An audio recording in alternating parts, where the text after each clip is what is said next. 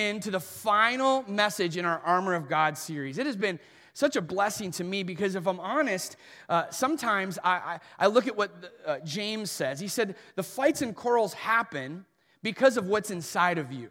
And so a lot of times when things are happening bad, I point to somebody else or even myself and say, that's why things are going wrong in this world. And that's a big part of it. But Paul is clear. There are things happening behind the scenes, this invisible world, this demonic world that wants to prevent us from following Jesus. And Paul's telling us, if you want to make sure to follow Jesus in this broken world that's influenced by Satan and those underneath of him, then you have to put on the armor of God. And over the last few weeks, if you've been here, you know we've talked about the armor of God, the belt of truth, and the breastplate of righteousness, and the boots of peace, the shield of faith, and the helmet of salvation. Those are the first 5 pieces of armor that Paul says. But have you noticed what they have in common? All of those pieces of armor are defense in nature. So you're putting those things on to resist what the enemy's throwing at you. And we want to play defense, but we also eventually, if we're going to win a fight, we have to play offense as well. And so the Apostle Paul said, put all of these things on to be able to stand firm and defend yourself, but now you have to go after the enemy itself. And of all the things that he tells us, he gives us one piece of equipment that we have to put on. And it's the last part of verse 17 in Ephesians 6. He says, take the sword of the Spirit, which is the Word of God. Now we're going to get to the Word of God in a moment, but I thought it would be great to understand what the Roman soldiers' weaponry would look like. What did they carry around to try to go after the enemy itself? And here's what a Roman soldier would have looked like, and you see the other pieces of armor. You see the breastplate of righteousness. You see the gospel shoes of peace. You see all those things, the helmet of salvation. And then also, they would have carried around 2 pieces of weaponry. The first is called a pilum. Now, a pilum was about a 6.5-foot javelin, like a spear, that they would use to be able to throw long distances if the enemy was kind of far away. So they would see him and they would launch these pilums at those who were coming, hoping they would get one to stick and kill the opponent, or they were hoping that this pilum, this javelin, would stick into someone's, oh gosh, what I'm trying to think here. The shield. I couldn't think of it for a second. The shield, and if it got it stuck to the shield, it would render it ineffective. And so that's what they carried, but that's not what Paul is referring to here. In fact, Paul is talking about a gladius. Now, I brought what a gladius probably would have looked like. It was about a 2.5-foot sword that they would have carried right on their hip pocket.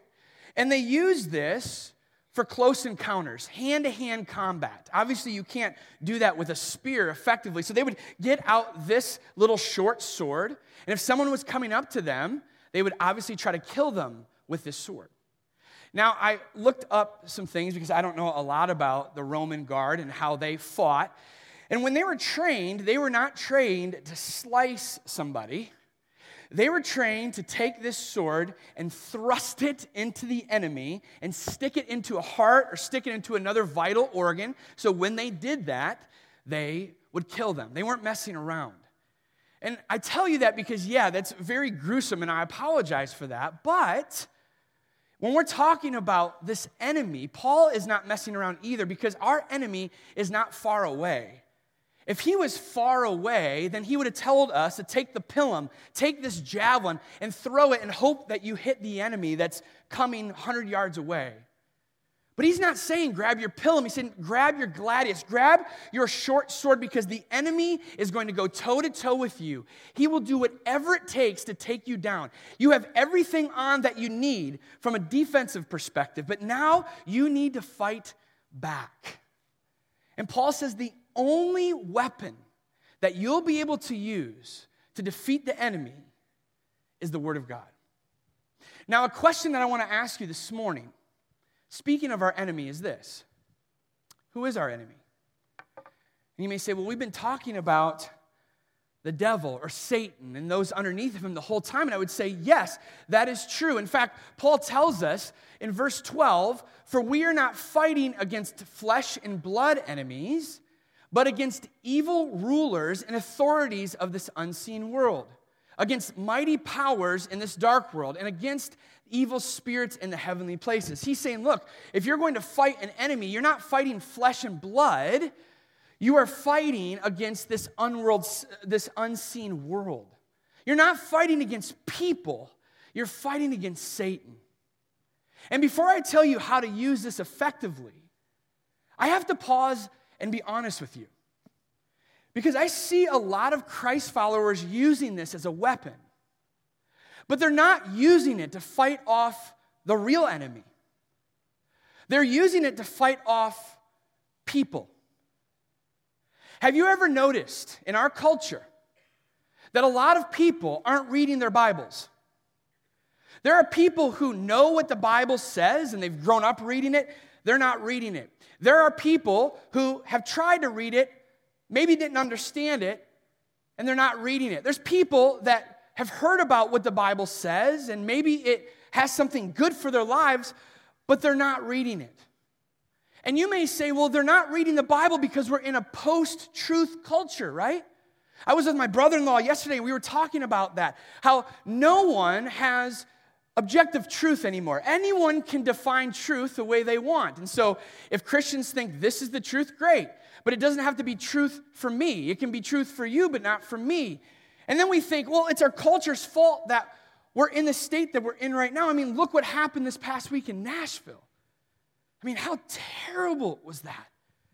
And we can say, man, it's because we don't have the Bible in school anymore, and people aren't reading it, and thus our culture is going down in flames. And I would tell you that's probably true. And it's partly true, but it's not the whole truth. In fact, I'm just telling you right now, we have been given this as a weapon to use against the enemy, and yet we're using it in the wrong ways, and we've turned it and thrust it into people's hearts, thinking that will help them, that will save them, that will bring them to church, this will tell them what they need to know, and yet no one's reading it because we as Christians oftentimes use it in a wrong way. We're supposed to be fighting the real enemy, and we've turned people into an enemy, and because of that, they feel excluded. They feel judged. They feel like this book isn't really for them. It's for everybody else who has their life together.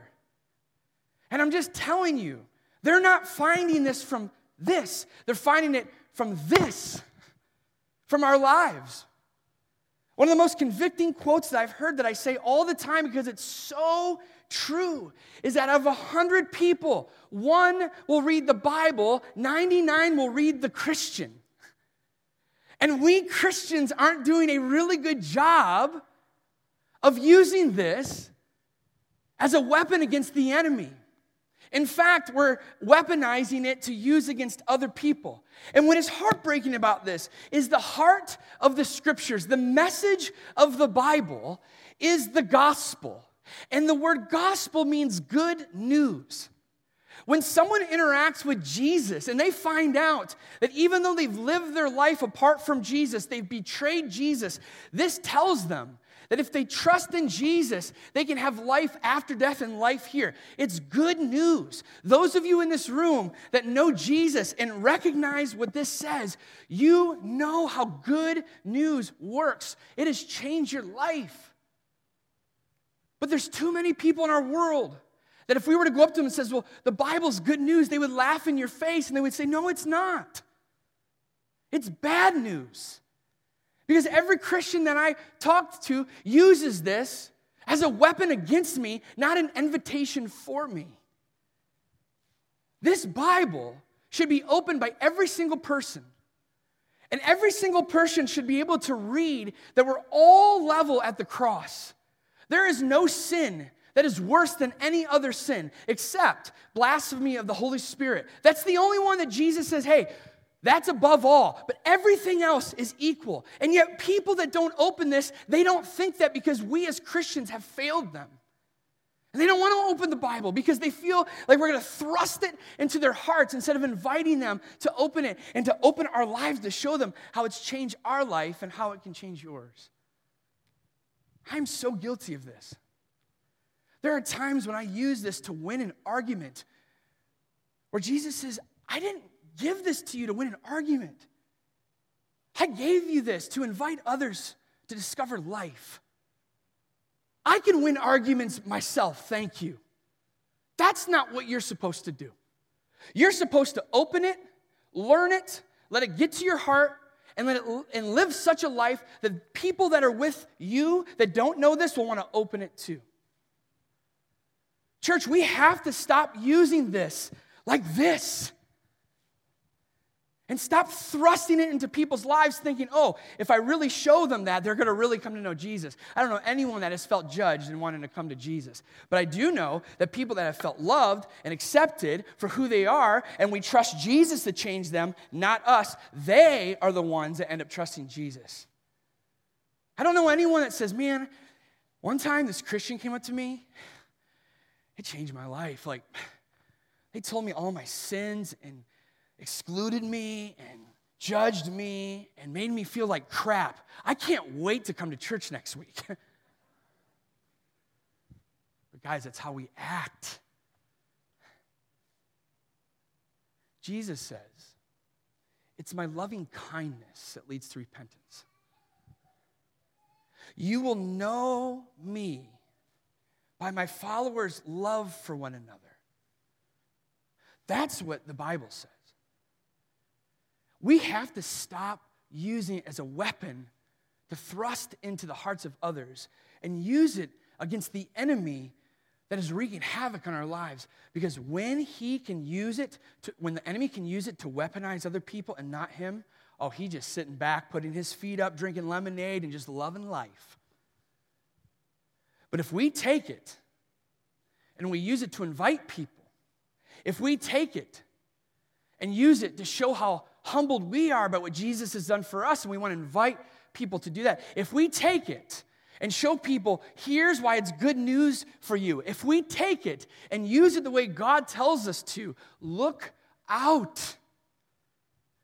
And if we take it and we turn the sword from people to the enemy, look out.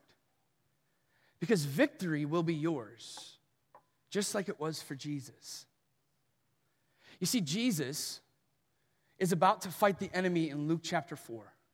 So if you have your Bibles, I want you to turn to that right now. We're going to spend the rest of our time here. He recognized that the only way that he's going to win this war against the enemy is to use God's word the way it's intended to be used, to fight against the enemy, so the enemy has to retreat and that he can have victory as a result. Now, Jesus, he has just been baptized. If you've ever been baptized, it's one of the most special days of your life. And for Jesus, the Father declared so much love, so much acceptance over his life. And he's about to start his earthly ministry. For 30 years, no one knew who he was. After his baptism, he's going to go in the world and start to tell people who he is and why he's come. But before he does that, God allows Jesus to be taken into the wilderness. Verse 1 says this, "Then Jesus, full of the Holy Spirit, returned from the Jordan River. He was led by the Spirit in the wilderness. And it was there where he was tempted by the devil for 40 days. Jesus ate nothing all that time and became very hungry." Two things you need to notice here. First of all, he was led into the wilderness. When you encounter the wilderness in Scripture, it's a place where someone is tested. It's a place where there's spiritual barrenness.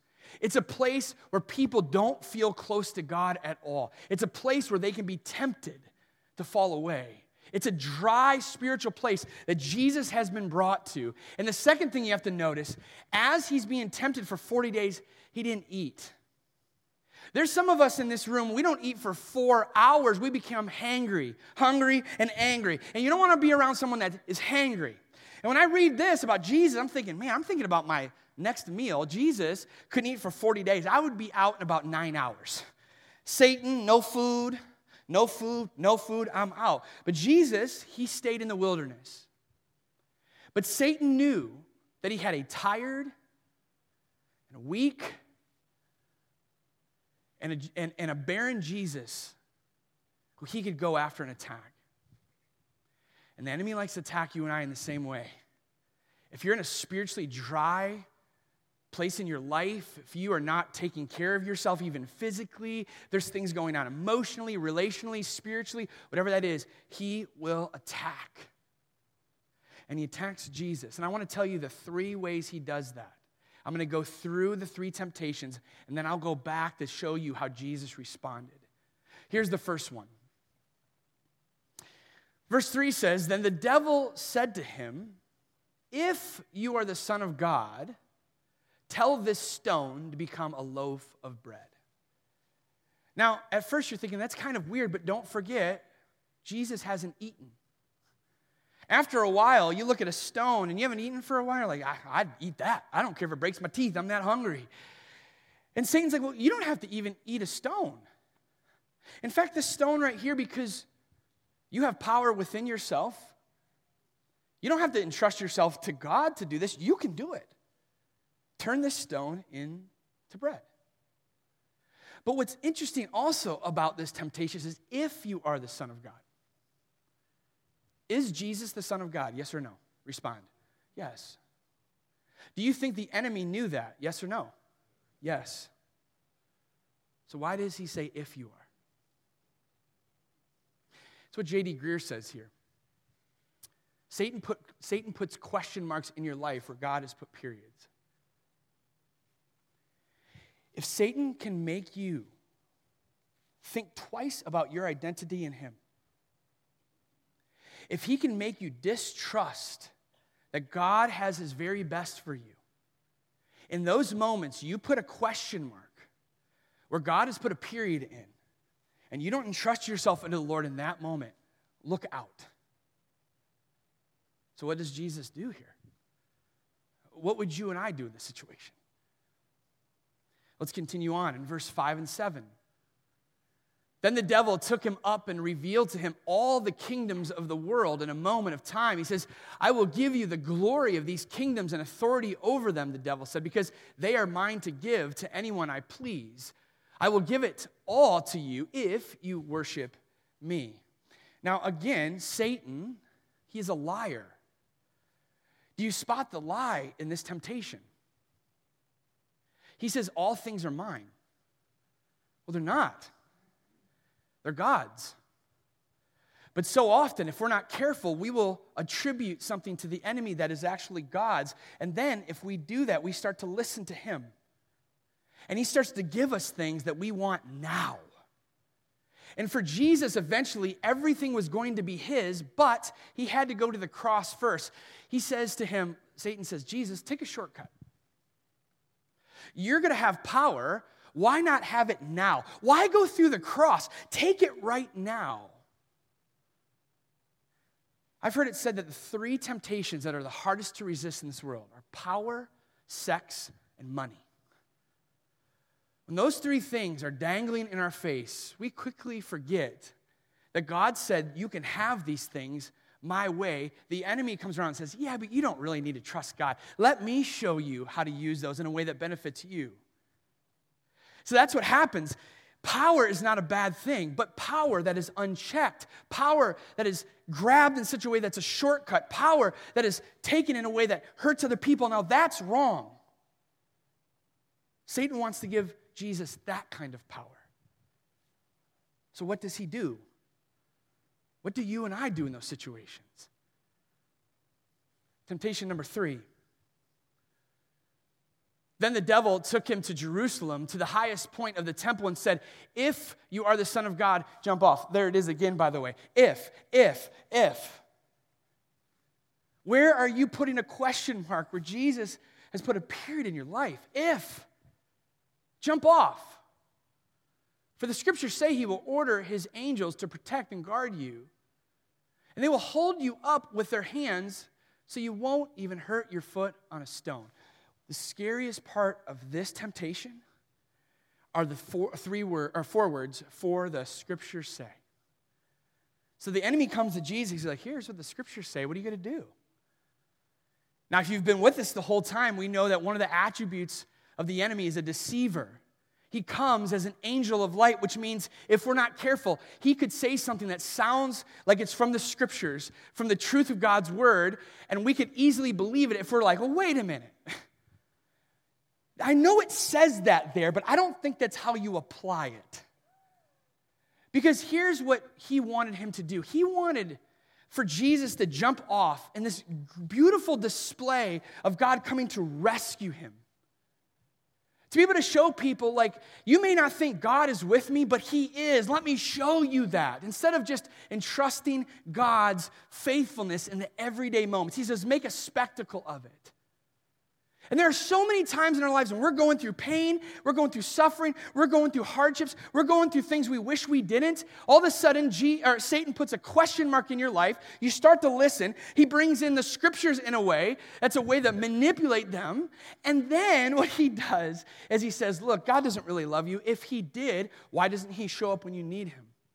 That's why sometimes we're like, man, God, where are you? And we're screaming in the heavens, how could you not show up here? And we question his faithfulness. It's exactly what Satan wants Jesus to do here. In his weakest moments, question his faithfulness. You do something about it. You don't have to wait for God. You do it. It's a scary place to be. Satan is promising the world, and he's doing so in a way that manipulates the Scriptures. He does so in a way that makes you question God's faithfulness, question God's character, question God's care for your life. How does it end? One of the most beautiful verses. When the devil had finished tempting Jesus, he left him till the next opportunity came. Hungry, tired, and weak, Jesus resists Satan for 40 days. Satan lost the opportunity to tempt him, to win him over, and Satan had to flee him until the next time. How can you do this if you're not Jesus? Because you're like, look, Jesus, he's man, but he's the Son of God too. It's probably what he tapped into. No, he doesn't. This is him fully man, fully tempted, fully tired and hungry and weak, just like you and I are. He is modeling to us how to win against temptation, where for the rest of your life, when you're tempted with something small or something big, you can win. There's no draw.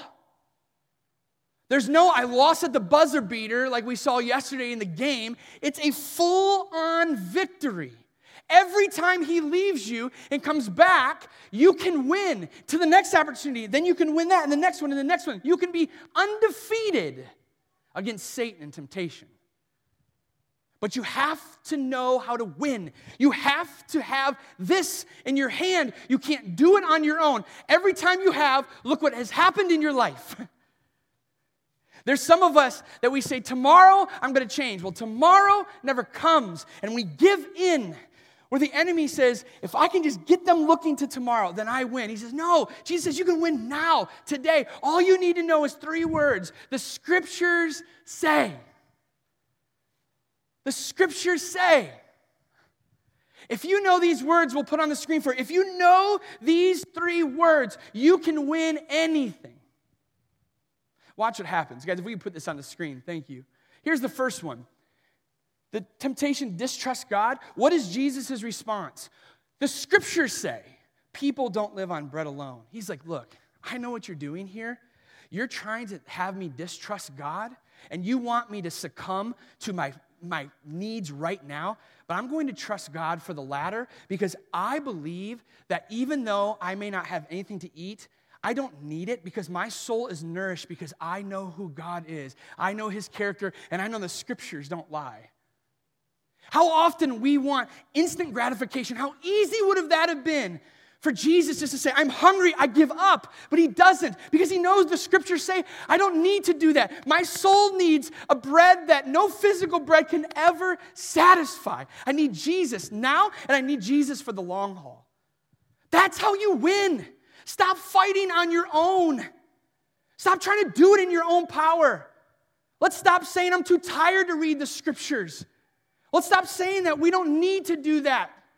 We need it. It's the only weapon we have. And the second temptation,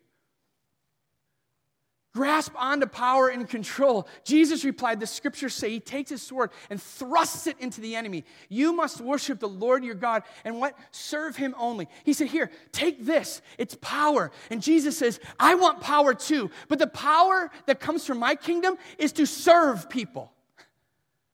I don't need to be over people. I don't need control. The power that my God wants me to have, that he blesses, is servanthood. It's humility. There's some of you in this room that have believed that Satan wants you to have this power over your family, over your coworkers, over other people, and you take it, and Satan has you in his grip, and you are losing so much because you continue to want to control. But if you realize that true win, true power comes from serving others and humbling yourself, you will resist so much temptation because you know that's exactly what the scriptures say. The third part here, to doubt God's faithfulness. Jesus responded, the scriptures also say, you must not test the Lord your God. Jesus is saying, guys, or enemy, I don't need a spectacle. Even when Jesus is on the cross, he goes, God, where are you? But he goes through with it anyways because he knows the faithfulness of God. He knows what the word says about him. And even in Jesus' darkest moments, he clings to that. And after this, it says that Satan had to flee him. Where does your strength come from? Where does your power come from? If you're losing the battle of temptation, if you're losing this battle against the enemy, are you fighting with what the world gives you? Are you fighting with the scriptures, the sword of the Spirit, the only thing that can withstand the onslaught of the enemy? At the chapel, we call engaging in the scriptures the row, circle, chair, and go. This is the way that we learn about the scriptures. This is the way that as we look at the Gospels, we see Jesus has done it this way, and we're just doing what Jesus is doing. For the row, you're in the row. Just like you're being taught now, that's exactly what Jesus did with his disciples and the crowds. They gathered around him, bigger groups, smaller groups, and they were taught by Jesus, learning what the scriptures really say so then we can fight. The circle, it's small group environments. It may be a serving group with our chapel kids team, our middle school team, or our welcome center team, or making coffee. Those people are living life together. It may be a true small group. Whatever that is, are you living life with people and living this out so you guys can fight the enemy together? The chair is spending time with Jesus alone. And I know that looks different for everybody. Sometimes for me, it's getting up early, drinking coffee, and opening God's word. A lot of times it isn't because I'm lazy. So sometimes I'm getting up in the morning and I'm using the tools that we have given you, even for me. One of the tools that I love to use is the Dwell Bible app. It is free for you.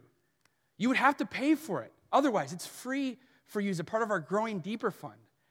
As a part of that, you can go and find whatever you want to read, and it will read it to you. And I'm in the shower, I'm getting ready, I'm being filled with the scriptures during that time. This past week, I was just going through a really, really hard time, and I just searched in God's faithfulness, and a playlist came up about how God doesn't abandon us, how we don't have to fear. And I just listened to those scriptures in that category, and it changed my perspective. I got my sword back.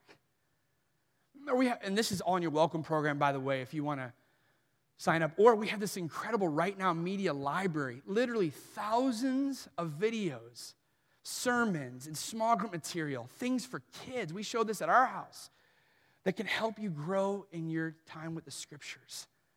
It's all free. You can just follow the instructions in your welcome program. And then you take all those things, the row and the circle and chair, and then you go. You take this, and then you use it, not as a weapon, but you use it as an invitation to show people how much God loves them and that he died for them and resurrected for them. And then you invite them into a relationship with your coworkers, your friends, your neighbors, whoever that is. The enemy is tricky, and he is so much smarter than us. That's why Paul says if you're going to win, you have to get dressed every single day with the belt of truth, with the breastplate of righteousness, with the boots of peace, the shield of faith, the helmet of salvation. Then you grab your sword and you stab the true enemy so that you can win the battle once and for all. Let's pray together. God, we don't want to just know about you in the scriptures. Pharisees knew about you, and you said they are whitewashed tombs. We want to know the scriptures, and we want it to affect our lives so that we can live them out in such a way that people will want to read the Bible for themselves. Help us to learn that the Bible is not a weapon to use to win an argument. It's an invitation for eternal life. It is good news. We repent of the ways that we have not treated it as such in this church at the chapel, the church globally, and we ask, Lord, that we would take that sword and thrust it into the true enemy so that we can be a true light in the darkness. For your glory, Jesus. In your name, amen.